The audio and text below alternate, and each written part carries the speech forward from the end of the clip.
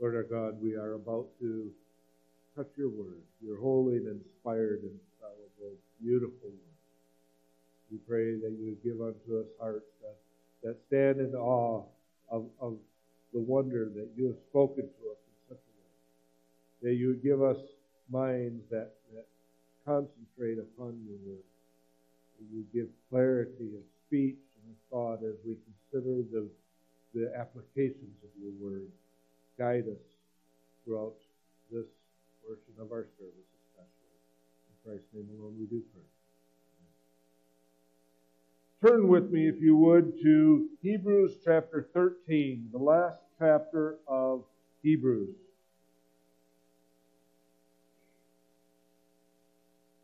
We'll read only the first 6 verses. In your pew Bibles, that's page 1286. 1286.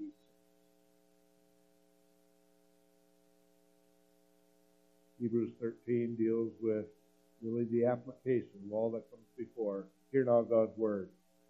Let brotherly love continue. Do not neglect to show hospitality to strangers, for thereby some have entertained angels unawares. Remember those who are in prison, as though in prison with them, and those who are mistreated, since you also are in the body. Let marriage be held in honor among all. Let the marriage bed be undefiled. For God will judge the sexually immoral and adulterous. Keep your life free from love of money. Be content with what you have, for he has said, I will never leave you nor forsake you.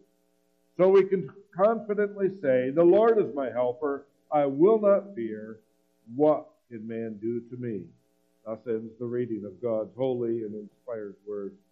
May the Lord himself add his blessing to it. Christian loving. Like I said before the reading of the word, this really is an application of all that comes before as the author to the book of Hebrews is bringing it all to bear. He began the book by pointing us to the reality that God has from all history spoken to his people in sundry ways, in diverse manners, throughout the ages, throughout the prophets, throughout all of Scripture, throughout the giving of his word, throughout even creation, he has spoken to us. But now, in these last days, he has spoken to us in his Son. And then throughout the following 12 chapters of Hebrews, he develops the ways in which the Son is the fulfillment of everything that has gone before. The Son is the fulfillment of all of the temple worship. He is the fulfillment of all the prophecies recorded for us in Scripture. He is the fulfillment of all the types of shadows that we see from beginning to end. They all come to their pinnacle, to the apex, in the person of Christ Jesus. And throughout those 12 chapters, he shows us how the blood of bulls and goats, as we read from Psalm 50 earlier in the service, the blood of bulls and goats is not redeeming to us. It pointed us to our need for a Savior, that our blood must be shed, but it could not redeem. But then highlights and emphasizes that the blood of Christ Jesus is sufficient. It does redeem, and it has purchased for him the salvation of all his saints. The confidence that we, his children, his church, enjoy is only because our Lord, the second person of the Trinity, Jesus Christ, came down, was humiliated, was born, was made one of us, lived the life that we would not live and no longer can. Suffered the penalty that we earned for ourselves upon the curse of his cross, was raised, was ascended, and is our first fruits.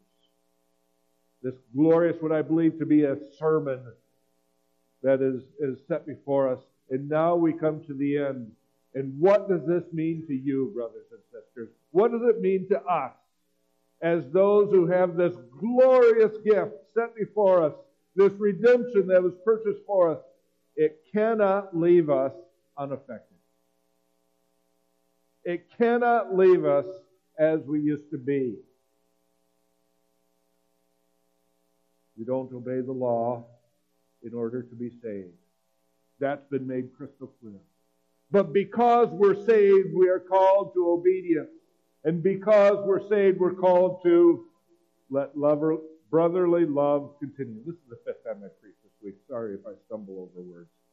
Let brotherly love continue.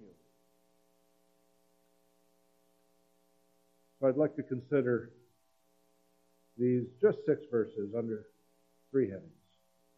Christian hospitality, Christian sympathy, and Christian contentment.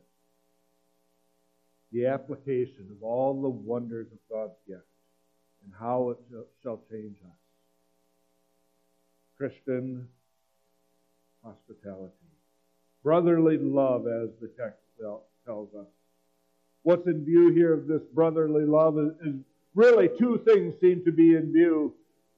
Remember the context of the early church, a church that was in transition. The Jews, which this epistle of Hebrews was written primarily to the Jews who were converted, who were now called Christians. They were being accused by their Jewish brethren who were not converted, who were still living according to the old ways, who were Jewish by ethnicity, were accusing these Christian Jews of neglecting them. You've changed. You no longer love the brethren. You're unpatriotic. You're not faithful to ethnic Israel. The apostles reminding them, don't let this charge stand. Don't give credence for the charge of neglecting them, of being hateful of them, of turning your back on your brethren.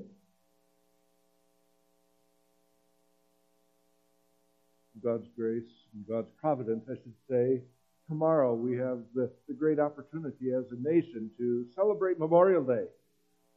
A day when we remember those American soldiers who have given their life for the defense of our country. It's not a Christian holiday, but it is a good reason for us who are American citizens to give thanks, to express our appreciation, to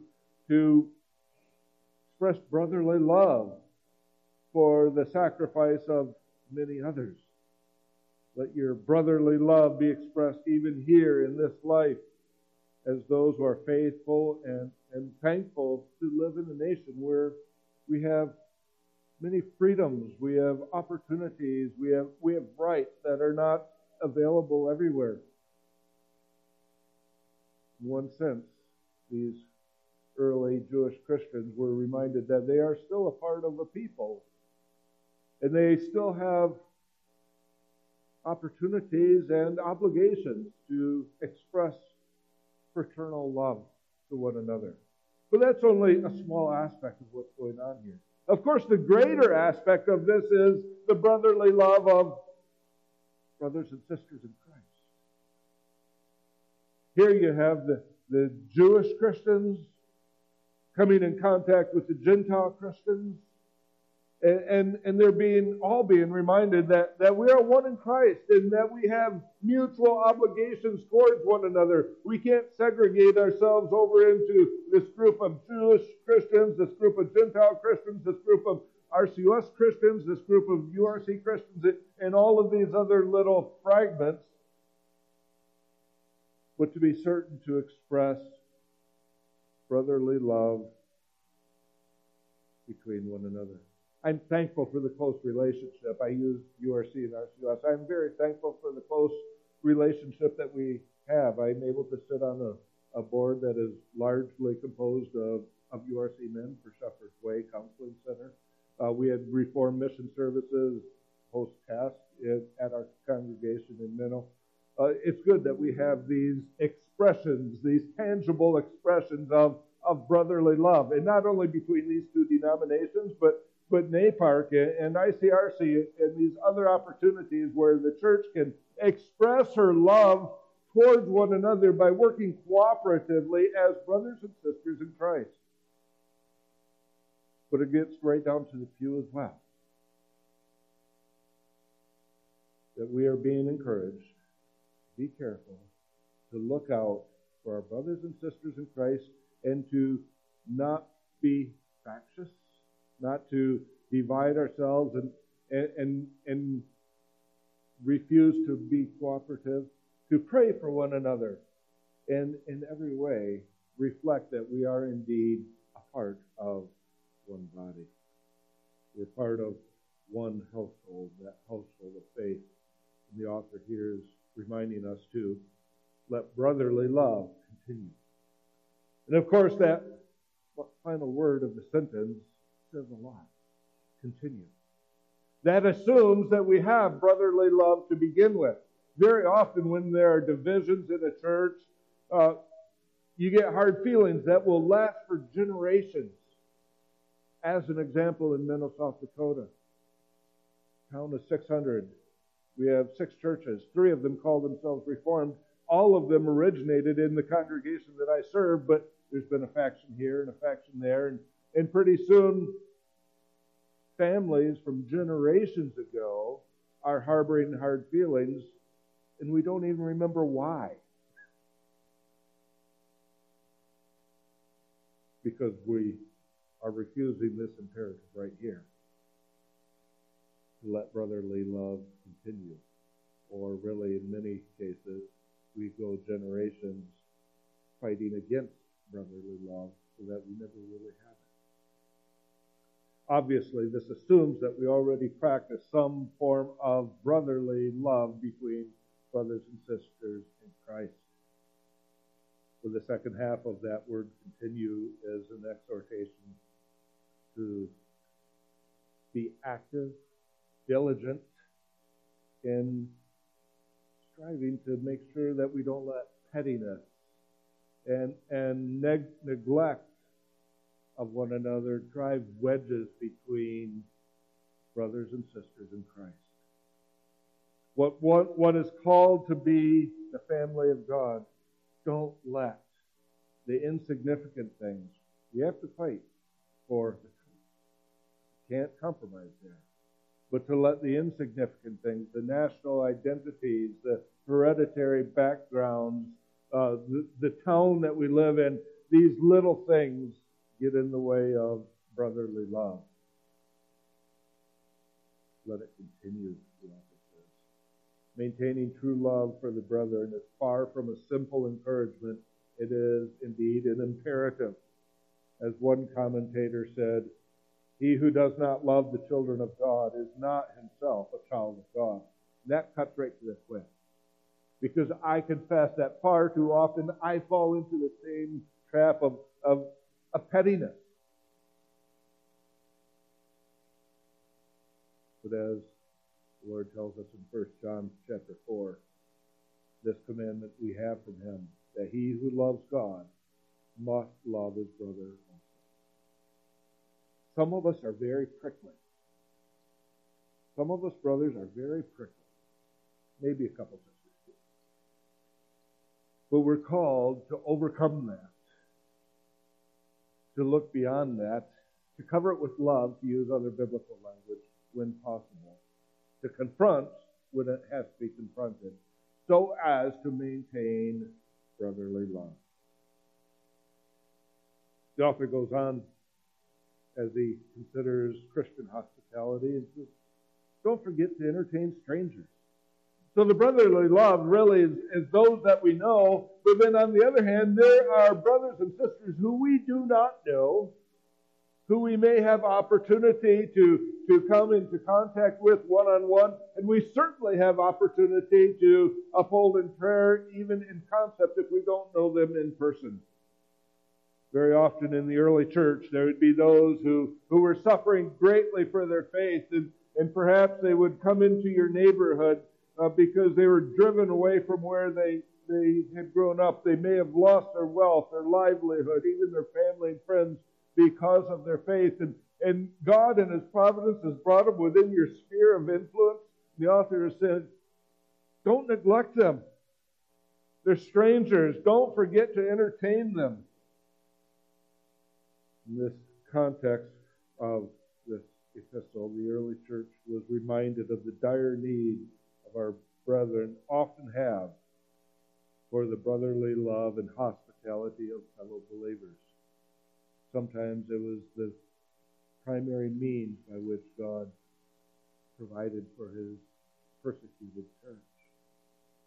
Other times there would be those traveling evangelists who would come into town, who would be spreading the gospel.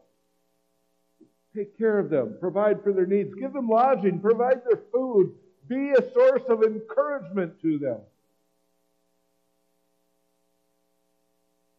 Of course, this Christian hospitality is a blessing not only for the one being shown hospitality,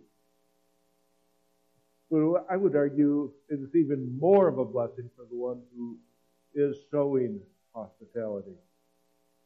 The text speaks of entertaining angels. It's almost certainly a direct allusion to both Abraham and Lot and their respective circumstances where they did indeed entertain angels and showed hospitality to angels and were thereby blessed in it. Undoubtedly, there were other instances, many which may not have even been recorded in Scripture, that of angels being shown hospitality by the saints and thereby being blessed, even if they didn't know it at the time. And yes, angels are still there. They are still God's messengers. They still do exist, though we may not necessarily expect to see them at our dining room table, as they primarily are shown throughout history to appear as those messengers at great changes of epoch. And so we saw the multitude when Christ was born. But in serving, whether or not angels are at the table, we are certainly blessed. Consider the many stories of being blessed as we've opened up our homes to those who are coming in. In the RCOS, I'm sure you do too. You have synod, you have classes, oftentimes in small towns. That's a great opportunity for small towns like Menno and Doon to be able to show hospitality to those who are coming into town who you may not know, but they're serving the church, and we can be blessed in that. I know in our local context, I've had to go to the funerals of many, many pastors from our denomination as a representative of classes and synod. And every time I do that, I have members of our congregation say, I remember when he was in town for synod back in 1973, and he stayed in our house, and we had such a wonderful time. And sometimes they'll even remember what they ate and what some of the stories they told were.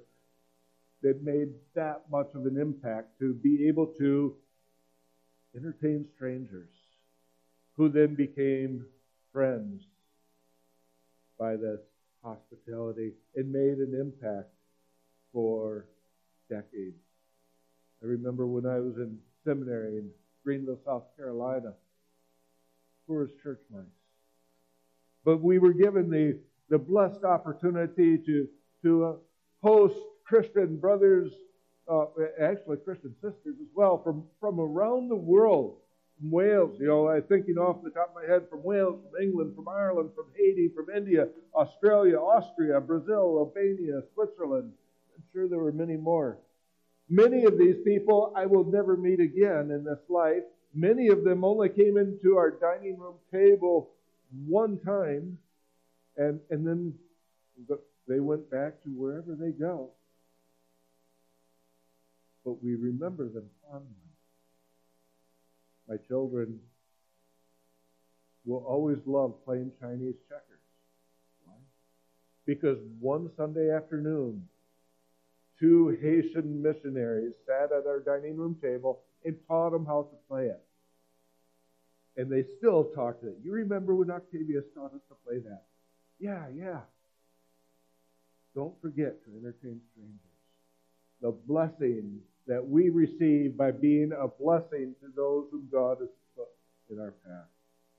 Christian hospitality. What a great blessing we give up when we're too busy, too self-centered, too anything else to take the time to entertain those whom the Lord has set before us. Secondly, we see Christian sympathy. Remember the prisoners as if chained with them, those who are mistreated, since you yourself are in the body also. My mind went to Romans 12 as I considered this third verse of our text. Rejoice with those who rejoice and weep with those who weep. Be of the same mind towards one another. Do not set your mind on high things, but associate with the humble. Do not be wise in your own opinion. Remember the prisoner.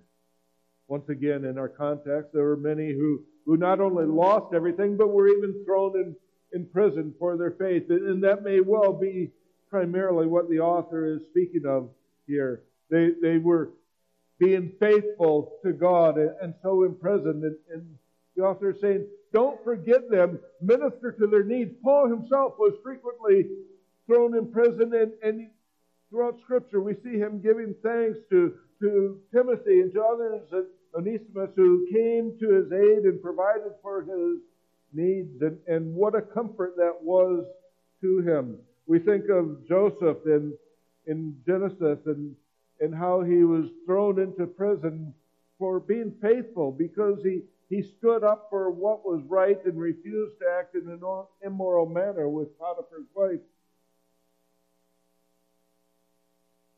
The author says, don't forget now. It's easy, sadly, for us to get all caught up in our day-to-day life and not see those who are in prison or those who are mistreated. We probably don't have anyone, or many anyway, in the United States who are in prison for being a Christian, in prison for their faith. Though we have many brothers and sisters who are in prison, perhaps they're guilty of another crime, perhaps unfairly convicted. It doesn't matter. Perhaps they were converted while they're in prison. Don't forget them. Remember them. Care for them. And those who are mistreated, look out for their good, for their well-being. Why?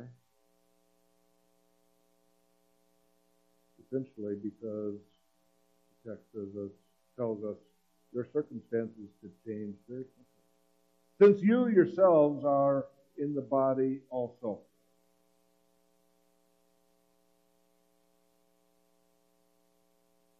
Life is easy for most of us in a relative sense. Sometimes there are health issues, sometimes there are financial issues, sometimes there are relational issues. But overall, life is pretty good for us in the United States of America, in South Dakota, in Iowa. But we're reminded here that things can change very quickly. Because you want the Christian sympathy of brothers and sisters when you are in time of trial, the author is saying, look out for those who are in trial now. I was mentioning in the consistory room how I do have a deep love for this congregation for one reason in particular, and that was because coming out of surgery a few years ago, when I had a tumor removed, one of your elders drove all the way to Minnow and made a pastoral visit, and I'll never forget that. He showed Christian sympathy, not to someone who was being mistreated, but to someone who was enduring a trial. You yourselves are in the body also. Your circumstances can change in quick order. So many ways, our paths have been made easy by our gracious God, but many of our brethren have been brought down paths of sorrow, down paths of abuse, down paths of need throughout the world. The author is instructing the church to help where she can, because this could just as easily be us. But by the grace of God, as the saying goes, it could be us.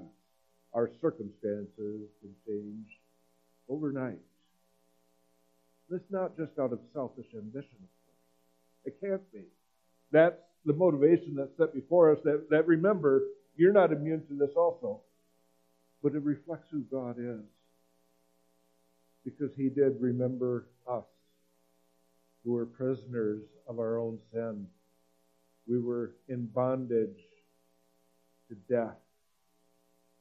He remembered us, and he was gracious to us. Even in the garden, after the first sin, we have the first giving of the gospel that the seed of the woman will crush the head of the serpent. He sent his Son to bring us out of darkness and to deliver us into his glorious light, as he tells us in 1 Peter.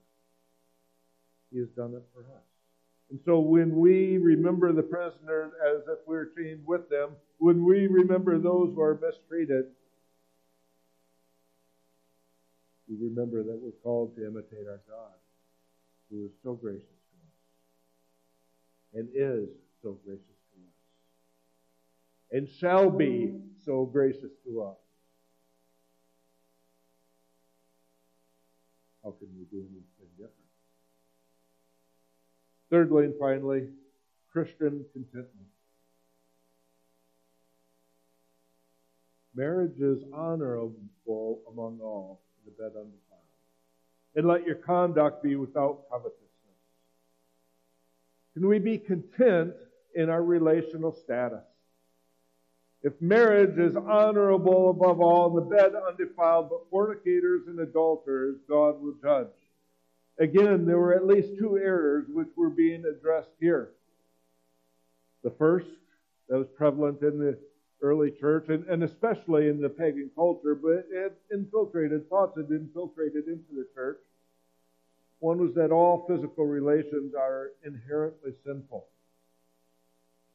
And marriage was the second best.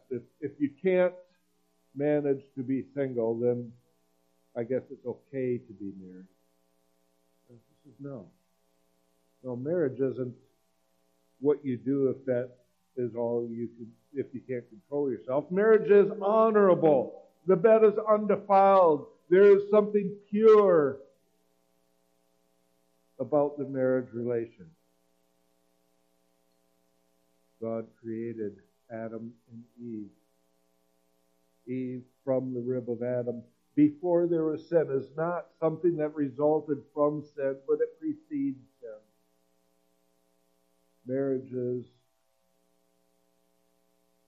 part of the created order. It is, as our text said, tells us, undefiled and honorable. The second error which is being addressed here is more of a Pharisaical error. And in this we see some of the most legalistic who want to have their cake and eat it too, parsing Scripture, particularly the seventh commandment, and saying, "Thou shalt not commit adultery." Well, adultery only involves married people. So as long as we're not married, we're okay. And they tried to justify their fornication in this way that, hey, we're not married, so it's not a problem.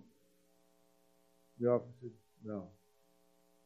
The bed is undefiled, but fornicators and adulterers, God will judge.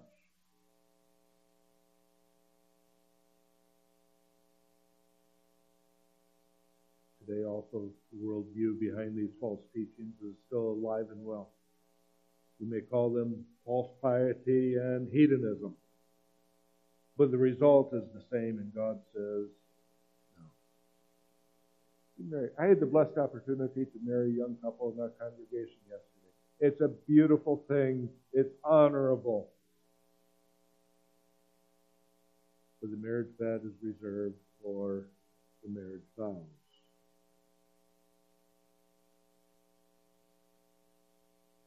In commending marriage, he continues to give strict warnings about those who live a life of fornication. We're warned that God will judge. Psalm 50, I found it very interesting as he speaks about many of these same sins. And you thought, he said, that I didn't see, that I was like you. I am supreme. I am sovereign. I am far above you. and I will judge. Time and time again in Scripture, we see how seriously God views any attack upon the created order for husband and wife. Because, of course, the marriage bed, the marriage relationship, is a reflection of how God has given himself for you, his church. It speaks of who God is. When we defile that, we're lying about God. We're blaspheming God's name. We're saying something about God that is not true. Can we be content in our marriages? Can we be content in the God-glorifying relationships? Can we be content in the place wherein God has placed us? Whether it's single or adult or single again, can we be content? We see finally content in our temporal circumstances. Let your conduct be without covetousness. Be satisfied with what the Lord has given you. Your neighbor might have more. Your neighbor might have better property or a prettier wife or more children or better health or anything like that. For the Lord has placed you precisely where He placed you and given you the circumstances that He has given you, because that is what is best for you. That is how He is preparing you, how He's preparing me for life eternal with Him. Can we be satisfied in how God is caring for us without looking over our shoulders? Why has He got more? Let your conduct be without covetousness. Deal honorably, straightforwardly, and honestly with your neighbor. Be content with such things as you have, with what God has given you. It's for our good. So then he expresses there's a reason for this contentment. Quotes from Joshua and Deuteronomy. Because He Himself has said, I will never leave you nor forsake you. Can I be content in what God has given me? The reason that I can be content, should be content, is because we belong to a God who will not leave us, who will not leave us to our devices, who will not lose us. Our Lord Himself said, my sheep hear my voice, and I have lost none of them. I will never leave Him nor forsake Him. That's comfort. That's confidence. We need not fret. And really, that's what is at root of all covetousness, isn't it? And lack of contentment is not being satisfied with having enough, but we have God. What more could we ask if we have a God who will not forsake us? When the reality of that sets in, we understand something of the implications of our security and belonging to Him. Then the author concludes, the Lord is my helper. I will not fear. What can man do to me? Quotation from our call to worship this evening from Psalm 118. I'm secure because God is there. I will not fear because God is providing for me. All the enemies that I have, the world, the flesh, and the devil, they can circle around me as they circled around David. But I am secure here. You have made a table before me in the presence of mine enemies, as we read in the 23rd Psalm. What a beautiful picture. I'm sitting here for dinner with a sumptuous table set before me of all the blessings of God's providence, as my neighbors, as my enemies are circling around me. And I'm secure right here because God is my refuge and strength. He is my good shepherd. He leads me beside the still waters. Or Psalm 118, I will not fear. I don't have to worry about these enemies around me because I have God for me. Our Heidelberg Catechism really summarizes that well.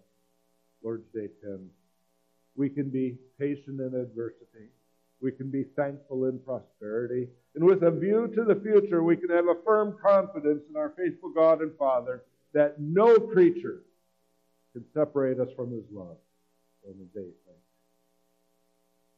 Neither life nor death, things present nor things to come, nor principalities, nor any other thing can separate me from the love of God which is in Christ Jesus my Lord.